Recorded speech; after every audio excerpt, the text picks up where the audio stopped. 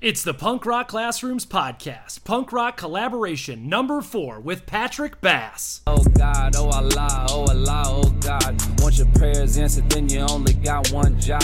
Put some good in this world, put some good in this life. And I hope you do it now, we ain't getting it twice. Quarantine, everybody locked down. All right, we have a special episode, a punk rock collaboration episode, and I am lucky to have a guest with me, an administrator, a rapper, and all-around great dude. Patrick Bass is joining me for this episode, so I'm going to flip it on over to the interview. All right, so we've got Patrick Bass with us on the show for today. So Patrick, can you tell our audience a little bit about yourself? Sure. I grew up in Houston, Texas. Lived there till I was about 16. Moved to Minnesota when I was 16. My brother had a home there at that time. My oldest brother is 10 years older than me. And my mom thought it'd be a good time to get out of a bad neighborhood and go and move in with my brother, who was fresh in education. He was a teacher.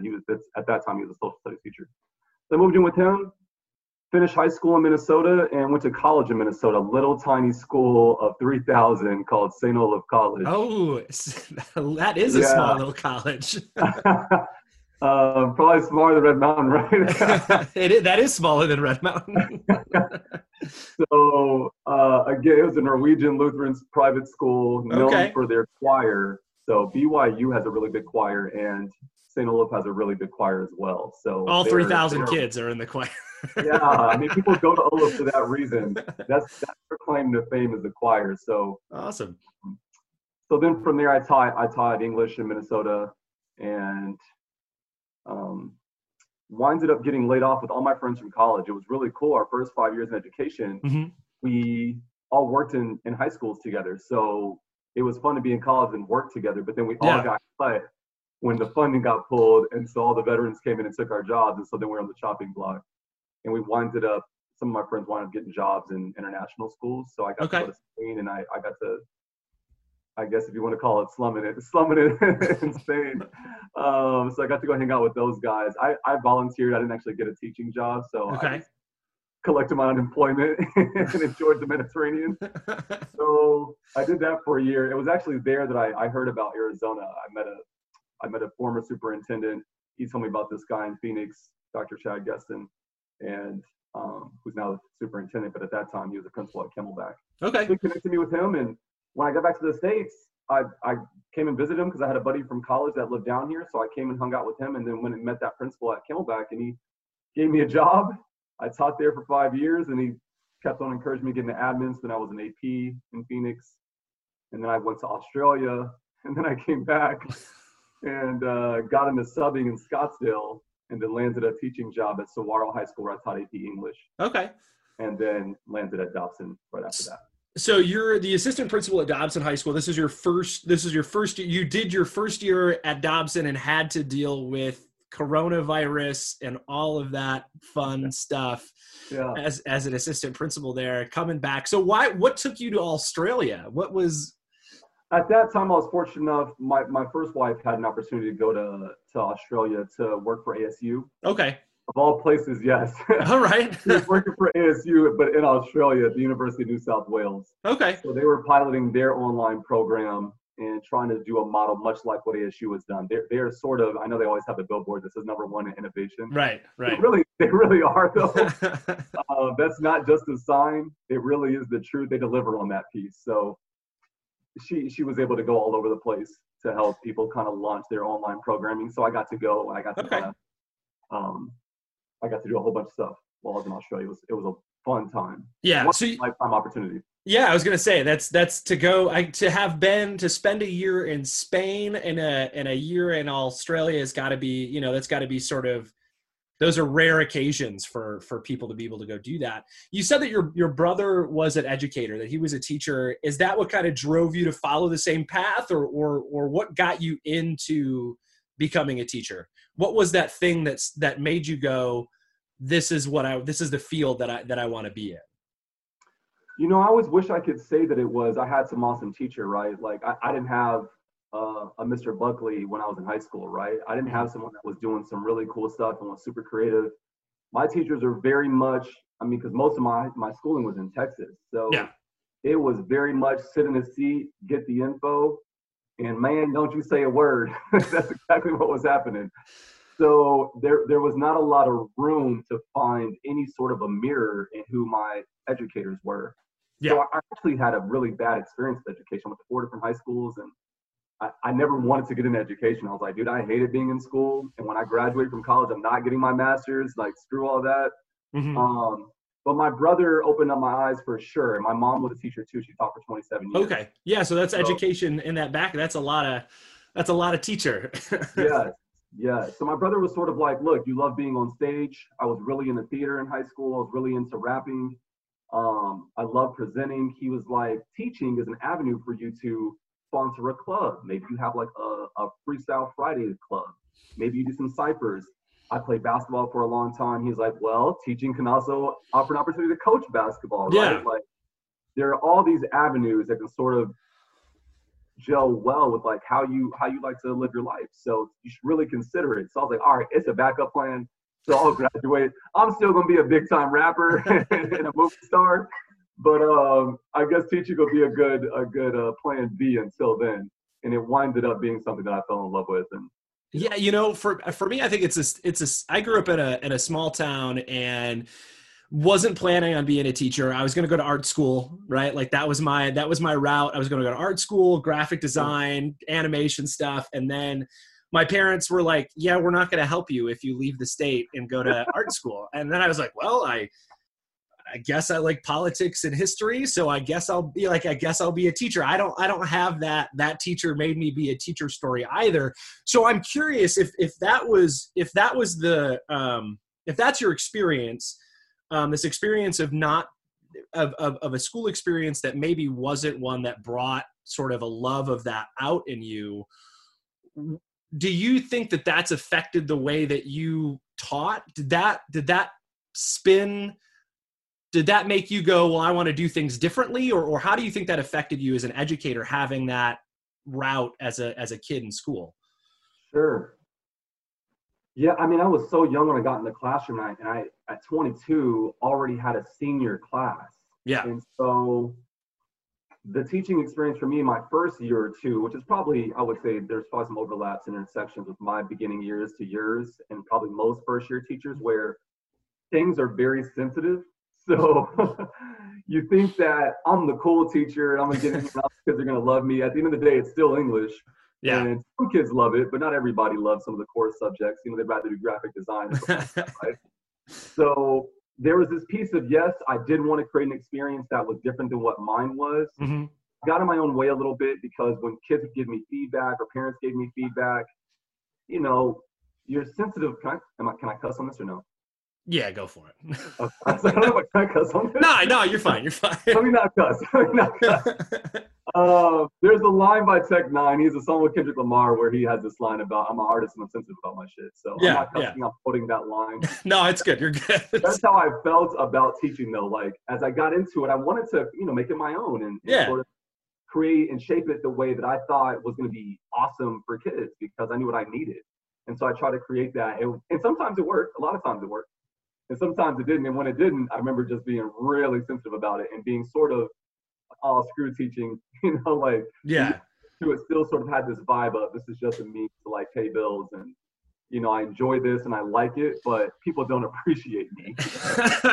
Sometimes that happens. Sometimes it happens, especially in Arizona. We could talk about maybe a lack of appreciation for educators in Arizona, but that's a whole different topic. So you said you had a principal who, you know, encouraged you to do admin work.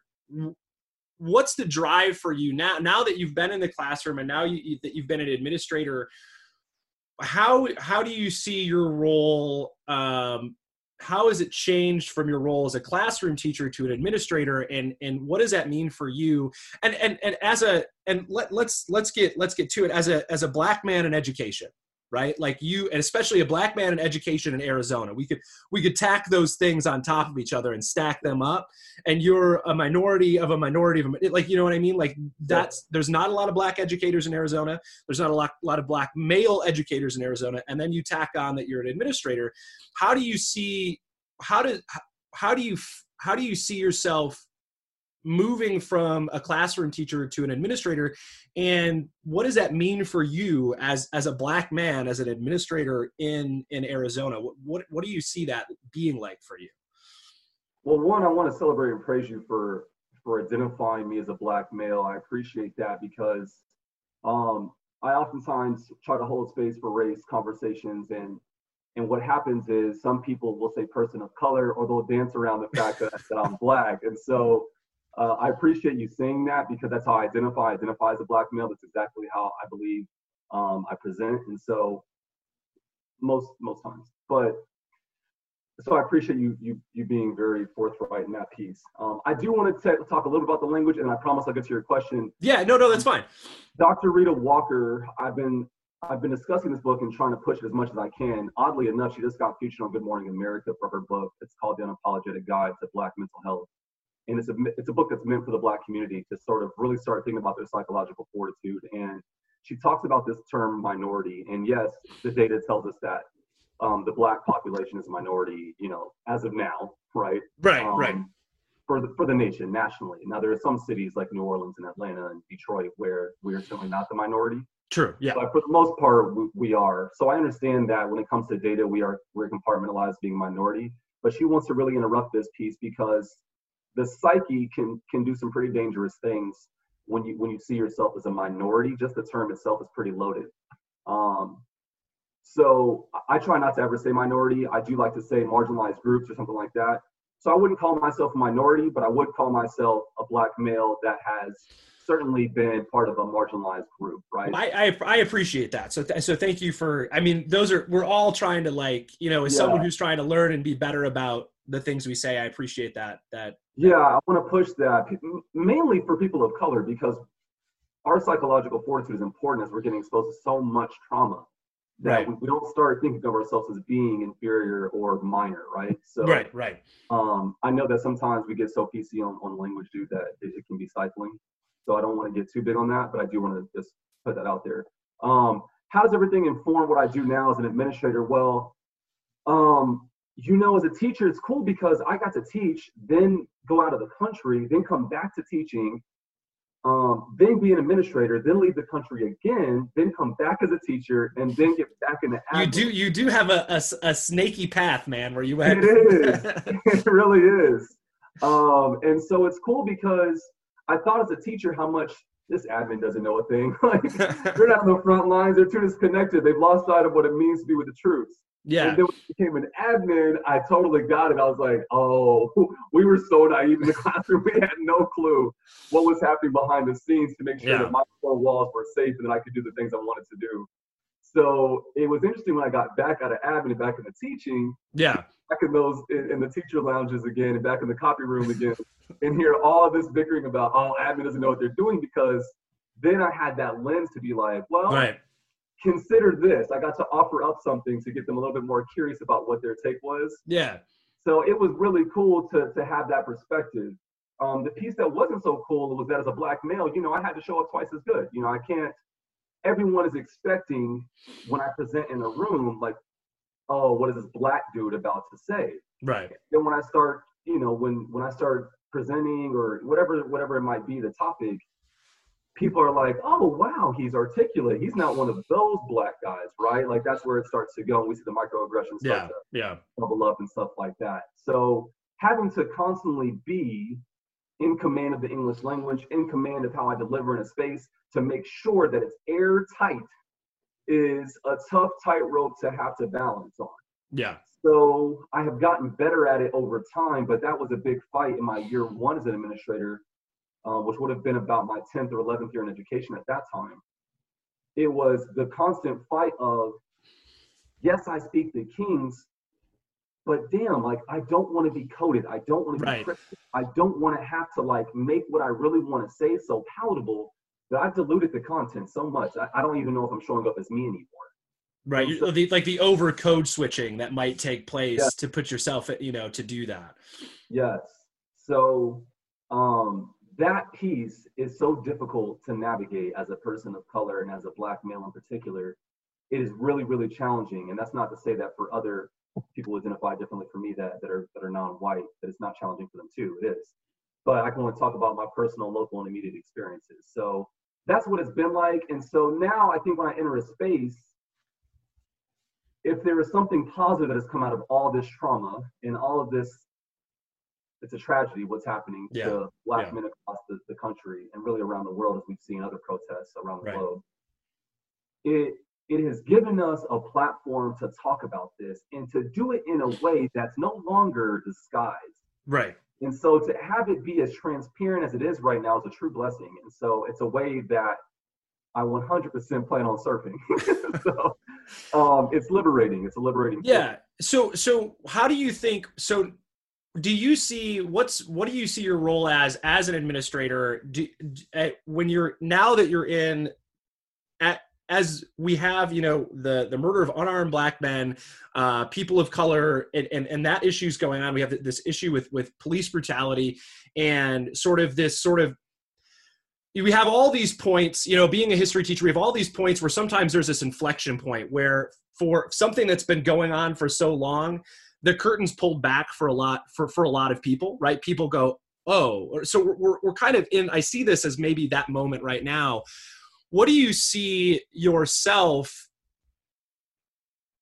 in what you do as an educator? Does that change does that change what you do as an administrator? Does that give you an opportunity to do more? Or how do you see, you know, world events involving, you know, police brutality and, you know, maybe a broader lens on what has been a continued oppression of, you know, Black and brown people in this country?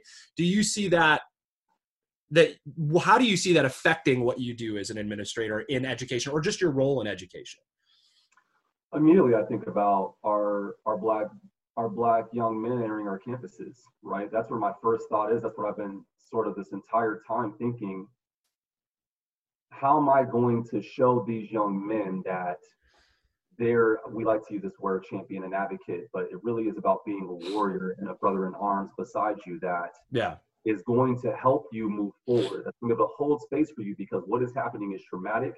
Your parents are scared, or whoever your guardian is very, very scared about your life. Every time you leave those doors, there is a terror that is constantly lingering. And sometimes it's beating at a rapid pace, and sometimes it's more of a low hum. But it's always there. You better believe that it's always there.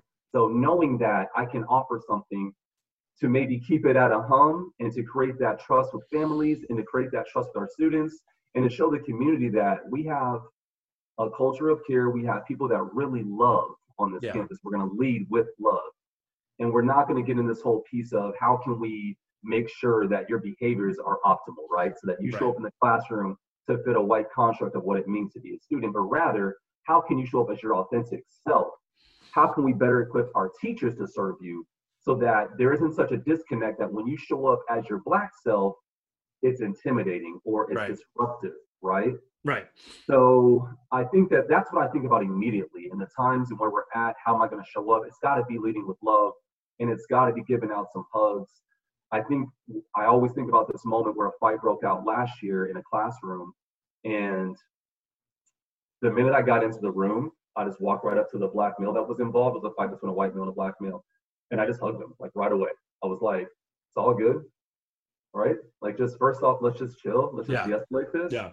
No, I'm here, right? And we can get to what happened and why you decided to start fighting in this damn classroom. Right. Because that's ridiculous.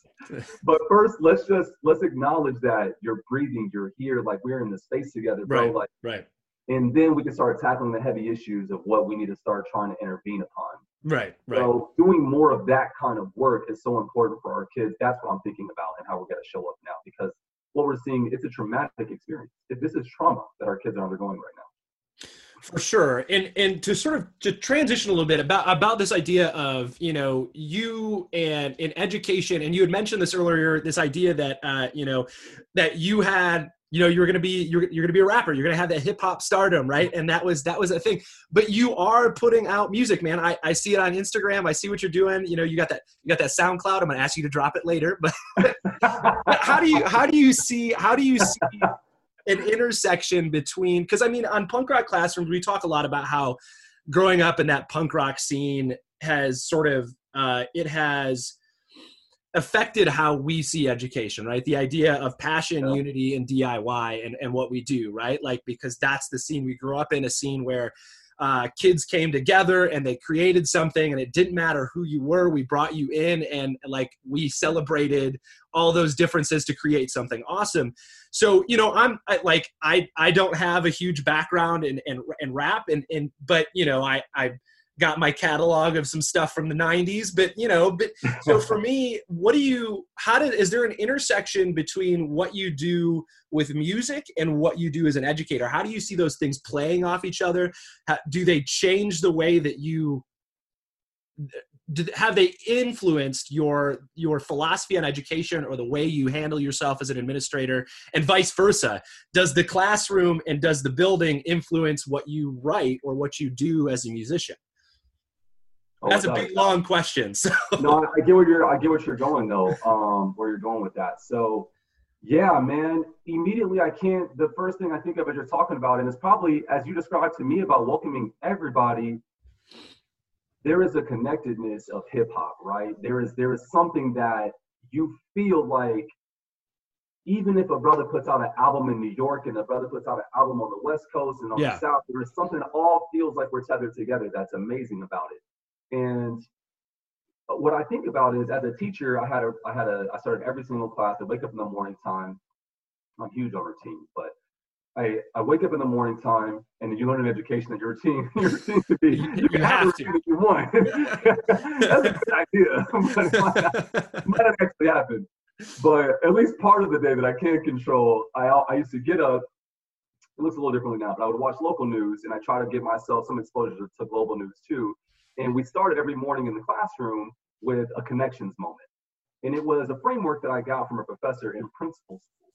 But he was fantastic. He basically created this where I would share, and then Josh Buckley would hear what I shared, connect to it, and then build upon it. And the next person in the circle would share about what Josh said. Well, Josh, you know, that made me think about this moment. And it keeps on going. And it's a connections moment. And those are the sorts of things that I try to embed in the classroom all the time to keep us to create that classroom culture for sure, but a culture of love and a culture of like we stay connected. That connectedness was huge.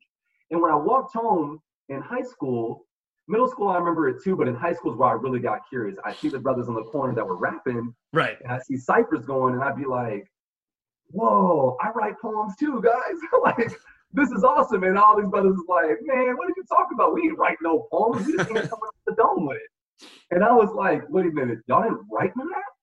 And they were like, no. And so every day I would try to get my rhymes together, and I would try to memorize it because I knew I wasn't able to do it straight off the head.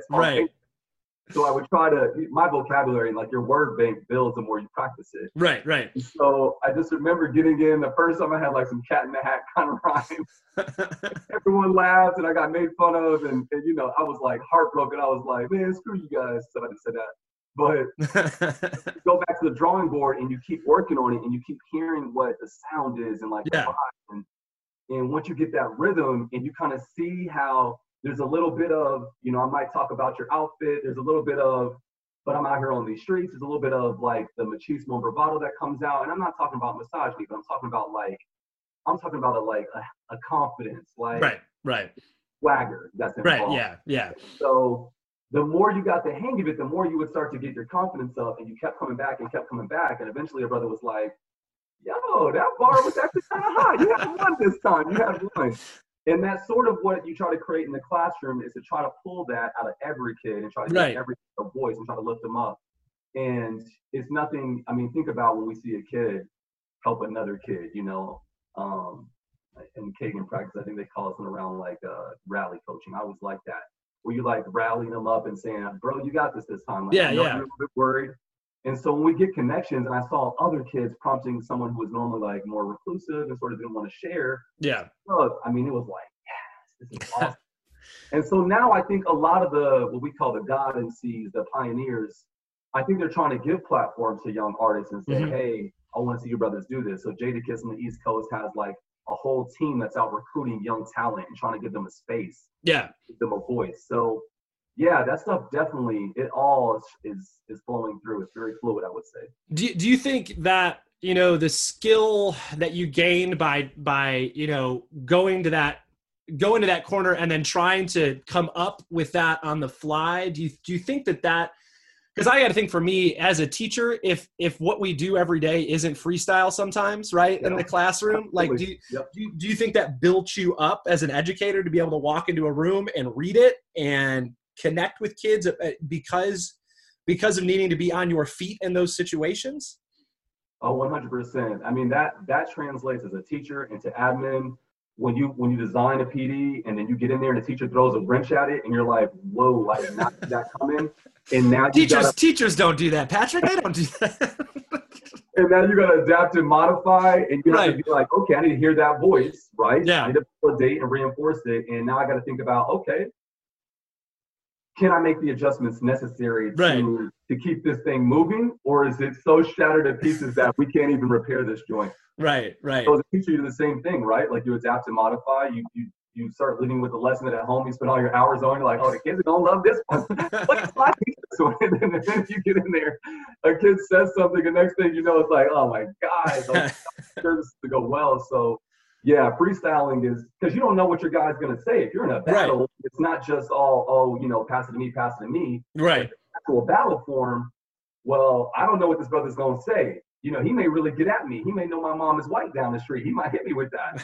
And so if that happens, how am I gonna be able to respond? Yeah. That's where, you know, I'm just froze. You got to build 40 reactions like we do with kids in the classroom. You go like, okay, if a kid doesn't get this, I have to be able to, you know, here are the ways that I'm going to respond to that and kind of get through that. I can see that connection there. So how about, you know, to kind of wrap us up, why don't you talk a little bit about what, you know, tell us a little bit about your music and you know, what you're trying to do with it. What, you know, what does it look like for you? How is it an outlet for you? In the show before, we've talked about, you know, people finding their punk, meaning what's the thing that influences you, or what's the thing that lifts you up, or the thing that gives you that space to kind of hit your moment of zen or do whatever that is. And you and I, we both hit that run, right? We do that running. So I'm curious as to talk a little bit about, you know, your music and what that's like for you. Music there is nothing more liberating than in that space. It is by far the biggest passion I have and the most therapeutic outlet I have. And it's not to say that the work of equity and education is less important. It's just that there is a feeling that I get that you can't capture in any other space. Mm-hmm. It's just there's a different feeling you get when you see kids accomplish something that they never thought they could, right? Right. And that's an awesome feeling. But the feeling of music is something there's a spiritual connection, and you can have that too in the classroom, but there's something that's just rhythmic, and, you know, maybe it's, again, reading some of these books I've been on recently, there's a lot about African culture and how that still lives in us in the beat of a drum, you know? Mm-hmm. That stuff, man, it's so powerful. So music for me is where everything just shuts and it's just me and a mic. Yeah. And if I can get a beat right and my voice sits in it right, and when you accomplish it and you're able to mix and master it and hear it back, you're like, I did it. Because sometimes you have a concept, just like in the classroom. Right. You get a concept and you rap it and you're like, you're thinking when you're writing it, oh, people will be feeling this one. And then you get on the mic and you spit it and you realize, it doesn't blend real well with this particular beat. I don't know if I'm doing voice here. And so when you actually do it all right and you get all the parts where they need to be, it's like an awesome ass jam session. Right. Where somebody does something where you're like, oh my God, that was awesome, right? And then you really start getting the vibe, and it's like a trance. You're lost. Like you're completely in a space it's free from any sort of pressure or being vexed by anything. And so that's why I love music. What's tough is that, you know, I feel like profanity has a place. I feel like profanity delivers something that's so purposeful profanity, right? Right. There's a movie with Jake Gyllenhaal where he talks about, you kids don't even know how to cuss, right? I'll show you how to cuss. and so I do think it's important to use profanity in a way that's purposeful, if that's your cup of tea. But I like it. I like when I put out edgy music that's, yikes, what did he just say? Like, I enjoy that feeling of not being restricted and not feeling as if I have to do the music this way, because if I don't, what are the optics? What does it say about who I am as a person? Right. It's an art. It's still, at the end of the day, it's an art. So someone who paints nudes or whatever it might be with their art form that might be seen as, whoa, that's kind of taboo. Right. They still get to do it. It's an art form. And rap is the same thing. And people have started to misconstrue rap, and I think largely because it's black. Its origins are black. And so I wonder, is there the freedom to do what's black music, traditionally black music, in the same capacity that you could do rock or country or whatever it is? Right. You think about the idea. I mean, like Scorsese makes movies where there's more F words than any other thing on earth, right? And that's like, oh, it's this amazing piece of art. But then those same people who might praise that would flip and not praise an art form like rap that may have, the same sort of the same cursing in it, or the same, profanity in it. Yeah.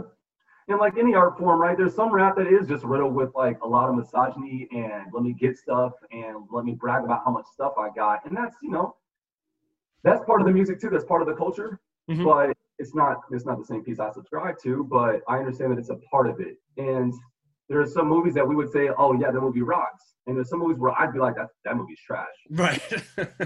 So, I mean, that's how people feel about the music, and that's okay to feel like it's trash as an art form. Like, it may not be your cup of tea, but still respect it as an art form, and don't write someone off or say, well, I don't like this person now because they made this type of art. Right.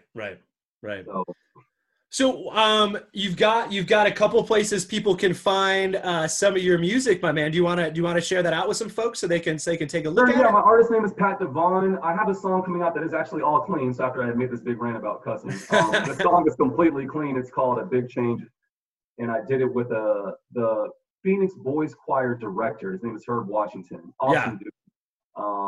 And he actually did all the piano for it. Came up with the melody. He just brought me on to write the lyrics.